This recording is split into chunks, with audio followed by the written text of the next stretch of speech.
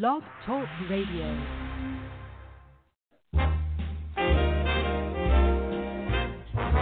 What is that, and how do I turn it off? You're nobody till sun.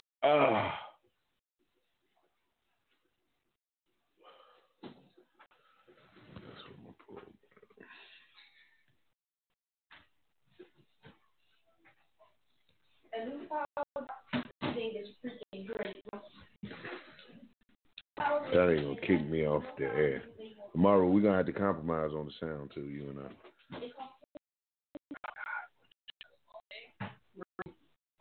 That on the show.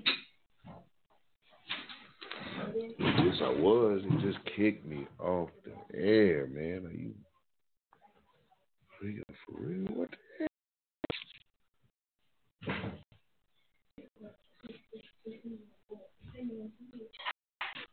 Yes. But I'm not gonna look at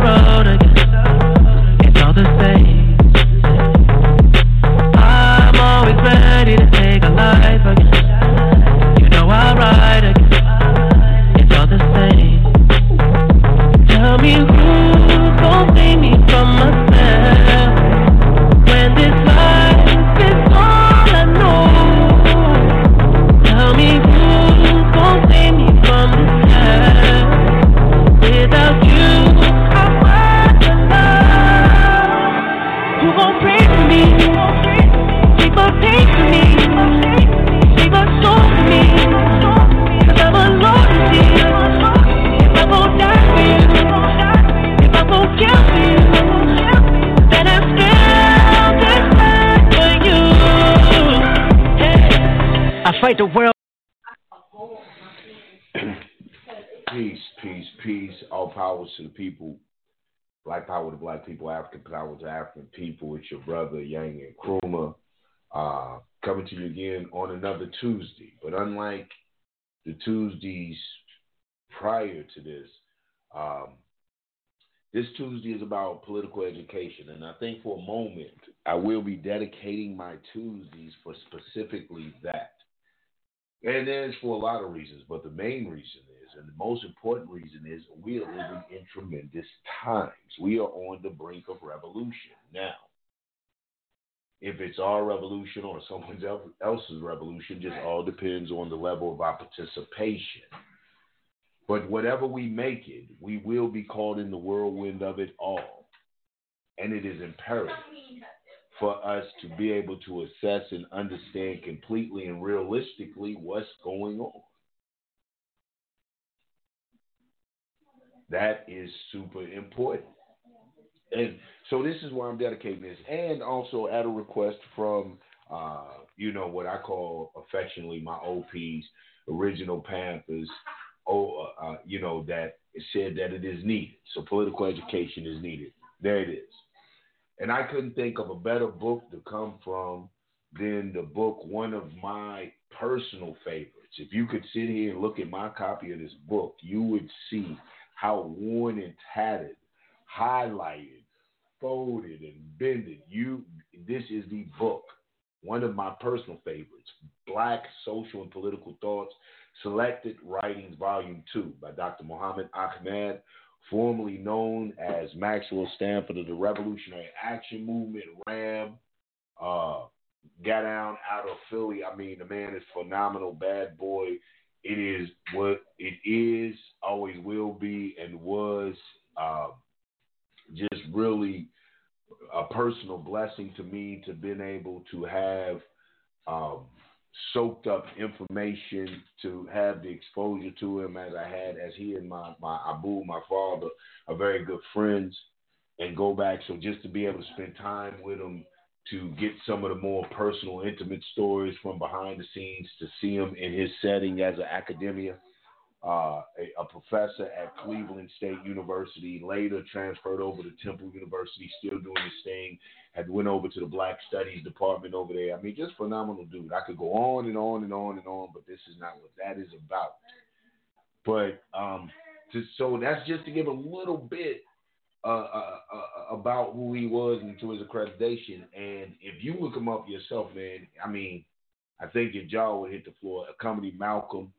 I mean, it just goes on and on. Anyway, the book we're coming from, Black Social and Political Thoughts. And this is a collection of his writings, I don't know, throughout the years and just his participation in it. And it is very scholarly. This is why I put up there, this is a program, political education for the mature revolutionary. For those of us that have studied the basic foundations a little bit, we know the concepts. We've graduated from the level of activism. We graduated from the level of just, aiding social band-aids, which are all necessary, and they go into makeup of a revolutionary and should forever and will ever always be a component of a revolutionary. But the revolutionary has graduated from that and understands the level that it takes from, the antagonism, the alliances and everything, from not just the national but the international scale, and where we as black people fit in that whole scheme of things. And where that starts. And Dr. Muhammad addresses that, and he says it starts with the black intelligentsia. What is the black intelligentsia, or the intelligentsia? The intelligentsia are not in order, bound together by a historic vow, but a social stratum which embraces all kinds of brain work occupations. They are an interclass group, being the brain workers, the ideologists for the class they identify with. Because of the spiritual nature of the work that the intelligentsia does, it inevitably forms a spiritual tie between them and the possessing classes. The black intelligentsia has been alienated from its African roots. Therefore, unlike other potential middle classes, it has not produced an effective leadership that could give a revolutionary ideological direction for the African American nationality. In various social movements of the 19th and 20th centuries, intelligentsias have emerged from the nationalist, potential middle class, or intellectual proletariat, giving a mass ideological direction. Though ideologies vary among intelligentsias, most have been motivated by the ethnic groups' national and class interests. Okay, what is Dr. Muhammad telling us here? He's telling us where the intelligentsia, the majority of intelligentsia comes from. So he says that, first of all, it's not a secret society. It's not a order held together. It's not a religious order. It's none of these things. These are not the intelligentsia. The intelligentsia comes from a social stratum, a social structure or class that usually does the brain work of those people. Your teachers, your doctors, your lawyers, middle class people. These people that have been educated by the system and are in a certain class of the system, and it's easy for them to see the contradictions and hypocrisies of the system in which they're participating in. And usually these are the people that are in those professions, that are, I like to call it the gateway to in-betweens. You have the information of the 1% of those upper echelon, you're really serving them. But you're not down there with the people who don't know how it functions. So they almost have a sense of a domestication, like a cattle type domestication sometimes. They can be lulled to sleep by trinkets and things like that because they don't know how the system really functions. And he says the African American has been disassociated, alienated from our, let's use his words, he says has been alienated from its African roots. Therefore, unlike other potential middle class, it has not produced an effective leadership that could give a revolutionary ideological direction for the African nationality. What he's saying here is that other middle classes that know their origin, when they clamor for change, it is to empower their ethnicity or their class. It's to empower what they belong to. Since the African American has been alienated from their roots, their fight isn't one of a revolutionary fight. It isn't one of returning to its origin because it doesn't know its origin. So what does the fight have to be? And Dr. Ahmad is going to say that. So remember that point. Most nationalities, potential middle class and other nationalities, the ideologists, the brain workers, those who can easily spot the contradictions, they are closer to the hypocrisies. They're right there at the pie, but can't eat the pie. You know what I'm saying? Those people, when they can eat the pie, they understand how to gather the other people because they say, listen, these few are keeping us from that. Or we can not only eat that pie, we can break off, make our own pie. We know all the, we don't need that. And people that have been alienated from their origin, what are they trying to break off from and return to? If all you've ever known is what has been presented to you. Dr. Muhammad further goes on to say, being brainwashed are whitewashed against having an African consciousness with everything that it represents. The African-American petty bourgeoisie cannot develop a program around an African-American national mass motivation. You see, being brainwashed or whitewashed against having an African consciousness and everything that African consciousness would represent. Our petty bourgeoisie, our potential middle class, those people who are exposed to those contradictions, cannot develop a program around a national mass motivation. Psychological alienation led them to seek economic and political solution that was against the nationality's interest, accommodationism and black capitalism. Goes back to what I was saying earlier. Without that understanding of African consciousness, returning to African principles, communalism, this sharing, this cooperation, the way, just returning back to it, the African consciousness, we were beat unconscious. How about that? Let's say it like that. How about that? Let's talk about that for a moment. We were beat unconscious. So the African consciousness and African concept was totally foreign to us. It's not like we chose other than, it was totally and completely foreign to us. So this, the doctor says, so this psychological alienation led us to seek economic and political solutions that was against our interests as a people. So the only solution we see is within the very system that is oppressing us. He says, which is accommodationism, integration, and or black capitalism, finding our power in economic empowerment within a capitalist system, the very system that was built off the exploitation, robbery, rape, murder of Mother Africa and you as your people as human beings. The doctor further goes on, he says, instead of struggling for the development of collective power, they organize for individual power, material accumulation for members of their class. The major intellectual contribution of the African American middle class has been of attempting to record African American history, which at times falls short of what it should be. The conclusion draws from the principles and tactics of accommodation or achieving integration into a capitalist America, which is both unrealistic and impractical, if not suicidal goal for the masses of African people. There it is. The only solutions that we saw at that time that was feasible, coming from our greatest minds and spokesmen for the advancement of African people in America since we were alienated from the African consciousness, was principles and tactics of accommodation or achieving integration into a capitalist America. How can we empower ourselves within this structure? The revolutionary must completely think outside of that. And that is the challenge, brothers and sisters, I'm telling you. This is why we're going over the history of the intelligentsia and where the intelligentsia comes from. Because this is important. Many of you middle class or working in that you are from amongst our intelligentsia.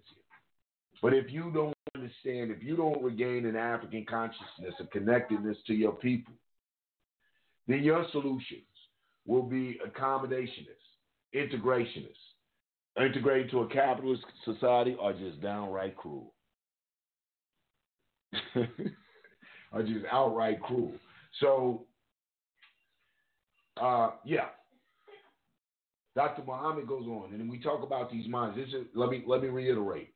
This is why we're touching on the history of this, what the intelligentsia is, how we got to where we are. We got to know our history of these people. We got to know what an intelligentsia is, what it evolved from, what it arrived from, and where it came from, and what was the most predominant thought, and sometimes still is, due to just the integrationist or the being empowered in a capitalist system. Black economics, black power through black economics in the capitalist system without really addressing the whole economic system. Yeah, we need to look at that. And we need to know why we still think that's feasible. And we go back to that being beat unconscious from the African consciousness. It says that the greatest spokesman to emerge from the African middle class was Dr. W.E.B. Du Bois, who for 50 years tried to work out a theory of achieving integration into monopoly capitalist America, only to find himself in exile in Africa, admitting his mistakes of opposing Marcus Garvey in the 1920s and advocating socialism as a solution to the plight of 40 million African Americans. I think that is worthy to read again. The greatest spokesman to emerge from African American middle class was Dr. W.E.B. Du Bois, who for 50 years tried to work out a theory for achieving integration into monopoly capitalist America. To what? To what? Only to find himself exiled in Africa, admitting his mistakes of opposing the Honorable Marcus Messiah Garvey in the 20s and advocating socialism as a solution for the plight of 40 million African Americans. In all social movements, especially among the intellectuals, there have been differences. These internal differences or contradictions have occurred over tactics of how to achieve liberation, self-determination, and power for the masses, working classes. The difference between militancy versus moderation, reform versus revolution, nationalism or separation versus integration, or some form of cultural and political autonomy, pluralism, have occurred within the ranks of black intelligentsia before the destruction of chattel slave systems. From the days of the abolitionist movement, there have been differences over the direction of whether African Americans' fate could or should be left in the hands of white Americans. Differences can be traced back to the ideological arguments between Frederick Douglass, Martin Delany, Henry Highland Garnet, and the Colored People's Conventions from the 1830s to the 1850s. All right. So we're saying this intelligentsia, here we're studying the history of the intelligentsia. It is nothing new. We've had this come up, our intelligentsia, our brilliant people, our people who had dedicated and committed themselves to the direction of the African masses here in America before the destruction of the chattel slave system. And the questions that they faced remain the same then as they do now. The questions of contradictions on how or the occurred or still are over the tactics on how we will achieve self-determination and liberation. The difference between militancy versus moderation, reform versus revolution, nationalism or separation versus integration, or some form of cultural and political autonomy, pluralism, which is being in the system but having your own little social and cultural groove or vibe, which we see a lot of. We're developing, you see it in, usually in your cities, in the community. Pluralism looks like this. In Atlanta, it's the West End. You're still in the system. You're not really trying to create a new system, but you carve out your own little niche. Pluralism. Those things, these questions still exist today. They existed then, and they exist now. Problematic problems in the ideological directions have arisen because the African American is in a condition of domestic colonialism, or possibly neo-colonialism in a foreign country, separated from historic native land, stripped of native culture, heritage, religions, languages, physically outnumbered, and trained to hate him herself for over 400 years. I'm going to read that again to slow it down. Our problematic problems in ideological direction, these problems we fight one another over in ideological direction, or just the conflicts we find in ourselves, come from us being in a condition of domestic colonialism.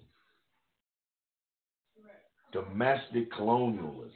Colonized people domestically. And or possibly neo-colonialism in a foreign country. That's what more I lean towards.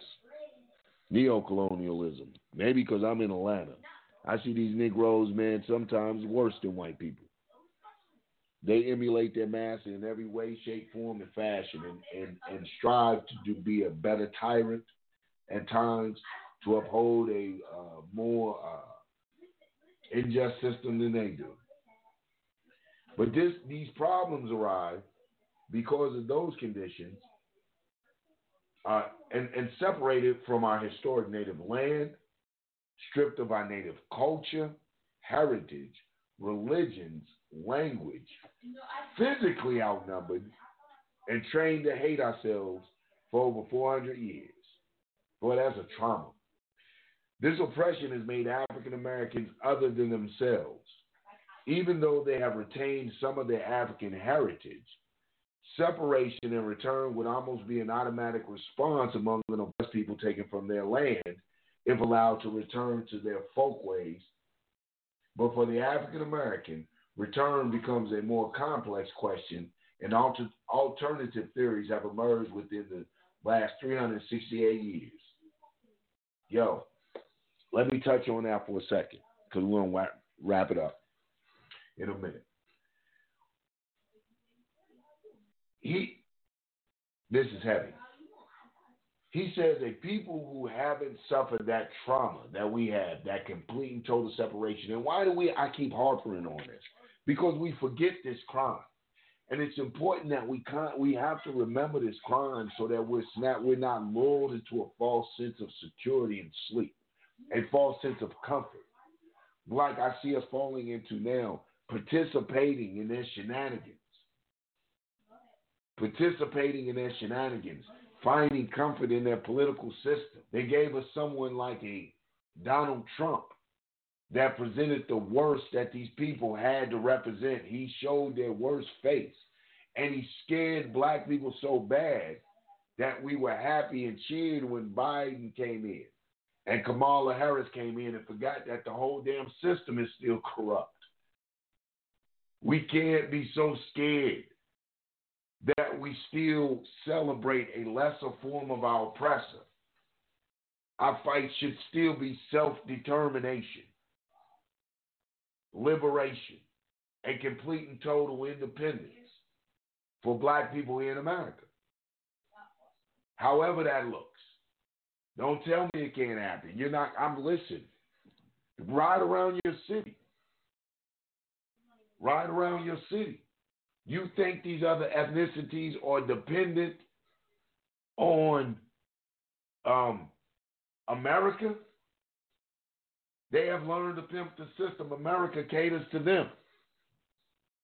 That's why you're claiming a first black vice president when in all actuality she's Hindu, Paco-American or whatever. Hindi, I don't know. But our people have claimed that through political maneuvering, economic, man, they own the whole hospitality industry. Next, it'll be a Korean because they own the whole hair care industry when you talk about minorities, if not a Hispanic. It'll never be a homegrown black Negro. The closest you will get is Mrs. Michelle Obama. Homegrown Negro. Not even our dear President Barack Obama. We can't even say I'm from these soils, this dirt, this mud, shout. As a black nationalist, I see the games being played. We have to wake up and realize. So don't tell me you as a black person here, homegrown from this soil, not from slavery, but from free Africans enslaved, and that just happens to be a saga, a chapter in your great destiny, can't have it. Complete total independence where they cater to you and you have a saying in the shaping of any system. A real saying. Not taking scraps and handouts, leftovers, and claiming just happy because somebody said they was black. I question the whole damn thing. I wonder what real black sister lost out to a Howard scholarship because somebody played with words. When Lyndon B. J. signed that civil rights bill with affirmative action in black, they knew what they was talking about. This is why I be fussing at my son about going to school. 475 years, 368 years, they kept us from reading. We should be exempt from federal taxes and all higher learning institutions should be free. College should be free for black people. Listen, don't let me digress. Let's get back to the book. So I'm saying that. So if people who haven't don't suffer this trauma, when given the option to be free from slavery, they will naturally take the option to go back to their land. We weren't that free to have not only not that option, that reality. What land? What customs, cultures, Norways, Moreways, folkways, traditions, religions, language? So we had to come up with alternate theories. The most popular of the alternate theories among the African-American middle class in recent years has been integration and or assimilation into a capitalist America. We have found that to be the best solution for us. We had at this time, remember he's speaking from a historical perspective. He's building up what the black intelligentsia is, the people that did the brain work, and how we find ourselves here today. And he's going to build up to where the civil rights movement is born. He's talking about now the likes of Frederick Douglass. I said, this is a mature revolutionary class, brothers and sisters. You got to know your Frederick Douglass. Don't make me call my babies in here. Tell you about good old brother Frederick. But he's talking about the likes of Frederick Douglass, the likes of Martin Delany. Many of you may not be familiar with, but I call Martin Delany. If Malcolm is the father of black nationalism, Martin Delany is the godfather of black nationalism. Bad man. Martin Delany. And the likes. He's talking about these, Henry Highland Garnett. These people. Why this became coming from the separation, the trauma that I just spoke about that we faced as African people, enslaved and forced to serve to here, and the whole senses being beat out of us, our African conscience being beat out of us, when freedom was presented to us, and the empowerment and opposition and advancement, how we would achieve this integration and assimilation into a capitalist America for the masses of black people seemed to be the most feasible and realistic solution. Historic analysis of the black intelligentsia is difficult because they often waver between the national class aspects of national liberation and integration. Pardon me. I lost my place. Let me read again. Historical analysis of the black intelligentsia is difficult because they often waver between the national/class aspects of the national liberation and integration, militancy and moderation, reform and revolution, either national or international. So it's saying that it's hard to get a real historical analysis on the groove and vibe of our intelligentsia to put them in any real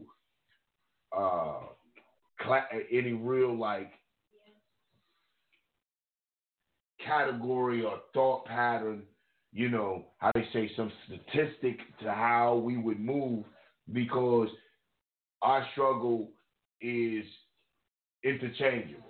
It's national slash class. It's not like the Russian Revolution, the Bolshevik Revolution in Europe where it was all white folk fighting.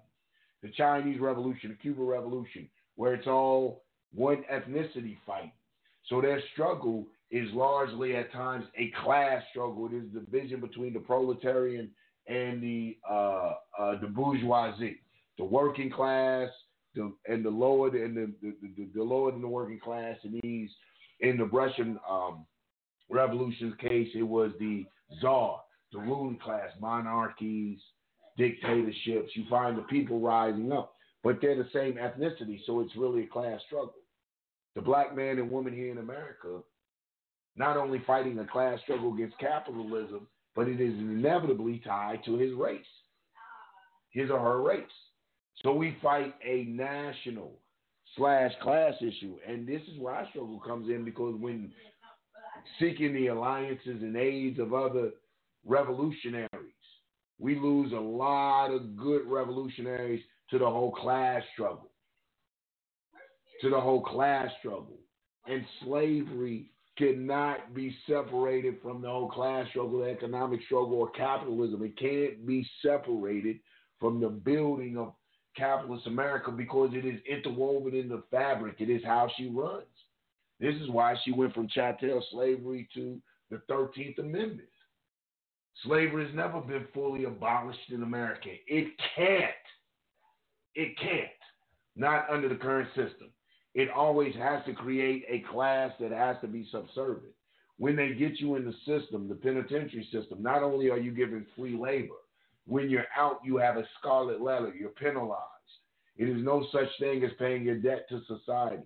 You are still marginalized and disenfranchised from participating fully. You have a felony, a record. There's certain jobs you can't have. There's even certain places you can't live. So you're reduced to two things: crime or minimal labor. They have to have a minimal labor pool. Capitalism finds a way to dampen and hinder the human being from reaching their fullest potential. They don't encourage that. Then you don't have a 1%. If you open the schools up and make it free, you start to find out how dynamic the human being really is and how super spectacular we as black people are. Then you can't control and manipulate the curriculum. You can't have this program you have. You see, so slavery has never been abolished. And I think we have to, and this is why it says it's hard to get a grasp on our intelligentsia, because we do have to waver from militancy to moderation, from revolution to reform. We don't have the luxury of having one set question to answer in our liberation self-determination struggle. The basic difference between the national class aspect of national liberation is that one believes a socialist revolution is necessary to achieve parity. The issue of militancy versus moderation is a tactical question, while the national class question of self-determination versus integration under capitalism relates to the means of attaining African-American goals, that of using reform demands or engaging in mass revolutionary action to achieve the goals of self-determination and national liberation. To achieve self-determination involves African Americans laying down the tools, participating in general strike, and aligning themselves with Chicanos, Latinos, Puerto Ricans, Asians, Native Americans, and white workers to bring forth a socialist America. That's on an international scale.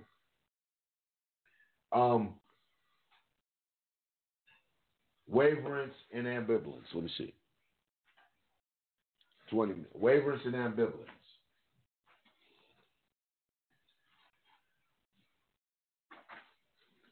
The doctor goes on to say, wavering between the national class aspects of national liberation, nationalism, and integrating comes from ambivalence.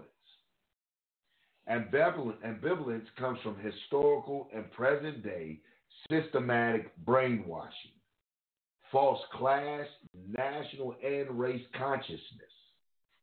This brainwashing over a period of years has produced a self-destructive, misogynistic, self-hatred complex within the African American psyche. So complete has been the brainwashing that it has produced a conditional inferiority reflex in the African American. The very nature of American society causes each African American to have a negative traumatic experience sometime in their life about being born African or having African features. The African American is constantly bombarded with an anti-African image through radio, television, movies, videos, DVDs, CDs, newspapers, and magazines. Because of all the heroes, power symbols, etc., are Caucasian in America. This is backed up with a 368-year negative complex towards African existence. This has left the African American with a complexing personality. Ambivalence is the mix of conflicting feelings about the oppressor and comes from the desire to be like the power or dominant symbols. The ambivalence occurs between in-group emotions directed towards self or group and extra out-group emotions directed toward the oppressor. The most common conflict occurs between intra-hatred and extra-hatred, intra-love and extra love. All right, so what's happening here? Ambivalence is the feeling. He's saying, Dr. Muhammad just gave us the whole breakdown of this trauma that we suffer from the brainwashing, from the constant bombardment of anti-African imagery, daily, constantly, that all the power symbols and everything are Caucasian. And so we develop this ambivalence. And ambivalence, he says, is a mixed or conflicting feeling about the oppressor that comes from a desire to be like the power dominant symbol. You know this sucker's wrong. You know everything he stands for, everything he's doing is dead wrong. Yet and still success and prosperity and power is held by his way and emulating. The more that you think and act and behave and can function like this devil, the more successful and prosperous and dominant you have the potential of becoming, or at least you're given that illusion. So the ambivalence comes from that, this mixed feeling. It occurs between the in-group emotion directed toward the self, you, and the out-group emotion directed toward the oppressor. The most common conflict is the in-hatred and out-hatred, and the in-love and out-love from traumatic experiences of racism in America. The African American develops an extra hatred and out-hatred for the oppressor, the Caucasian, the Anglo-American nationality. But the African American, through the conditioned reflexes, also develops a false out-love for the oppressor due to embedded reflexes. See, that's been beating you to love that devil, to trust in that devil. And not only beating you, psychologically manipulated. Some of you just finding out Jesus black. Some of you just finding out Jesus black teasing. But we've been manipulated through religion and through power symbols to believe that everything was white. Why? Even through the food. Angel's cake, devil's cake. Tell a little white lie. You blackmail somebody. I mean, just the very everything you've been taught has been to hate yourself. So you develop this false love for your oppressor or what things that are white, and a intra-hatred for things that are African or black. But the African American, through the conditioned reflexes, also develops a false extra love for the oppressor, which comes from fear and respect for the power and success. Also from the conditioned reflexes comes in-hatred, being the love and beauty symbols are Caucasian. You don't see yourself, so you have a hatred for yourself. The in-hatred feeling constantly conflict with the natural in-love feelings. This conditioning that you're being conditioned to hate yourself conflicts with the very natural feeling that you know you are a phenomenal being. That your very spirit says to love you is all right. And it's, it creates this conflict. This is probably the cause for a lot of mental health. So Dr. Muhammad is saying that. He's saying due to the reflex conditioning, we have this in hatred, the anti-African image. Everything that is black is negative. But it's false. It's imposed upon us because the natural in love conflicts with it. The African American both loves and hates him or herself, and also loves and hates the oppressor. While 400 years of traumatic, man, that is so true. Let me just tell you, I have heard some of the most moderate integrationists, black people, catch them right. They will talk about that cracker, all these crackers. It's a love-hate thing. Though they will fight to reform this devil system. And believe in reforming this system. But know that a cracker is a cracker.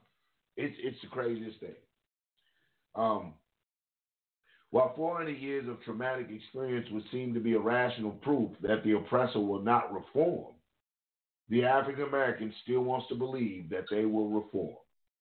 Let me reread that.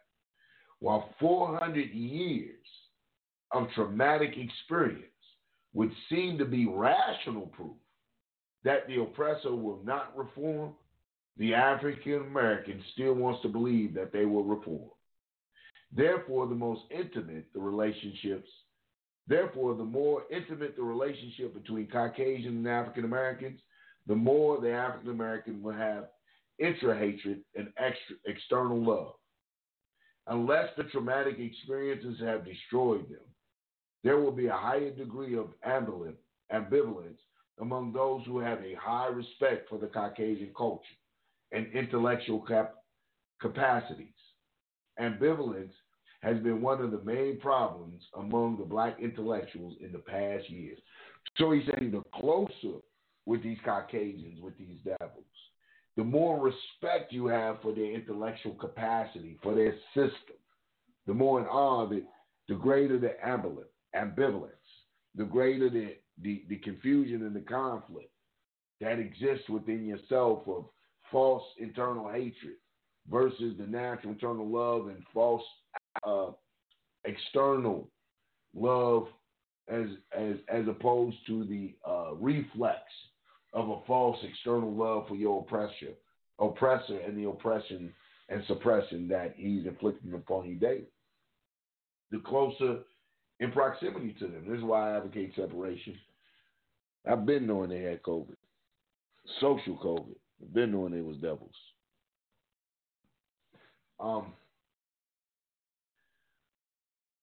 Not having knowledge, the doctor goes on to say, not having knowledge of the past or of African American history and being psychologically cut off from the outside world through conditioned reflexes, the African American has been like a piece of driftwood.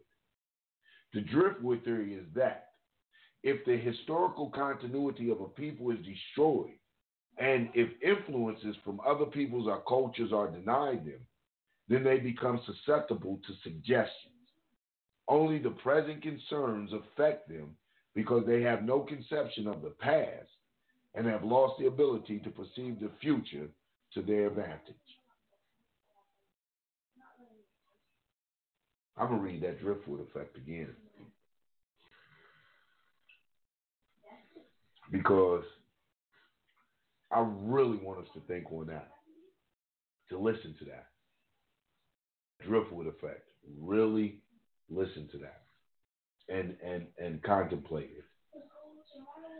Not having knowledge of the past or of African American history and being psychologically cut off from the outside world through conditioned reflexes, the African American has been like a piece of driftwood. The driftwood theory is that if the historical continuity of a people is destroyed, and if influences from other peoples or cultures are denied them, then they become susceptible to suggestions. Only the present concerns affect them because they have no conception of the past and have lost the ability to perceive the future to their advantage. I'm not even going to ruin that by speaking on that. No.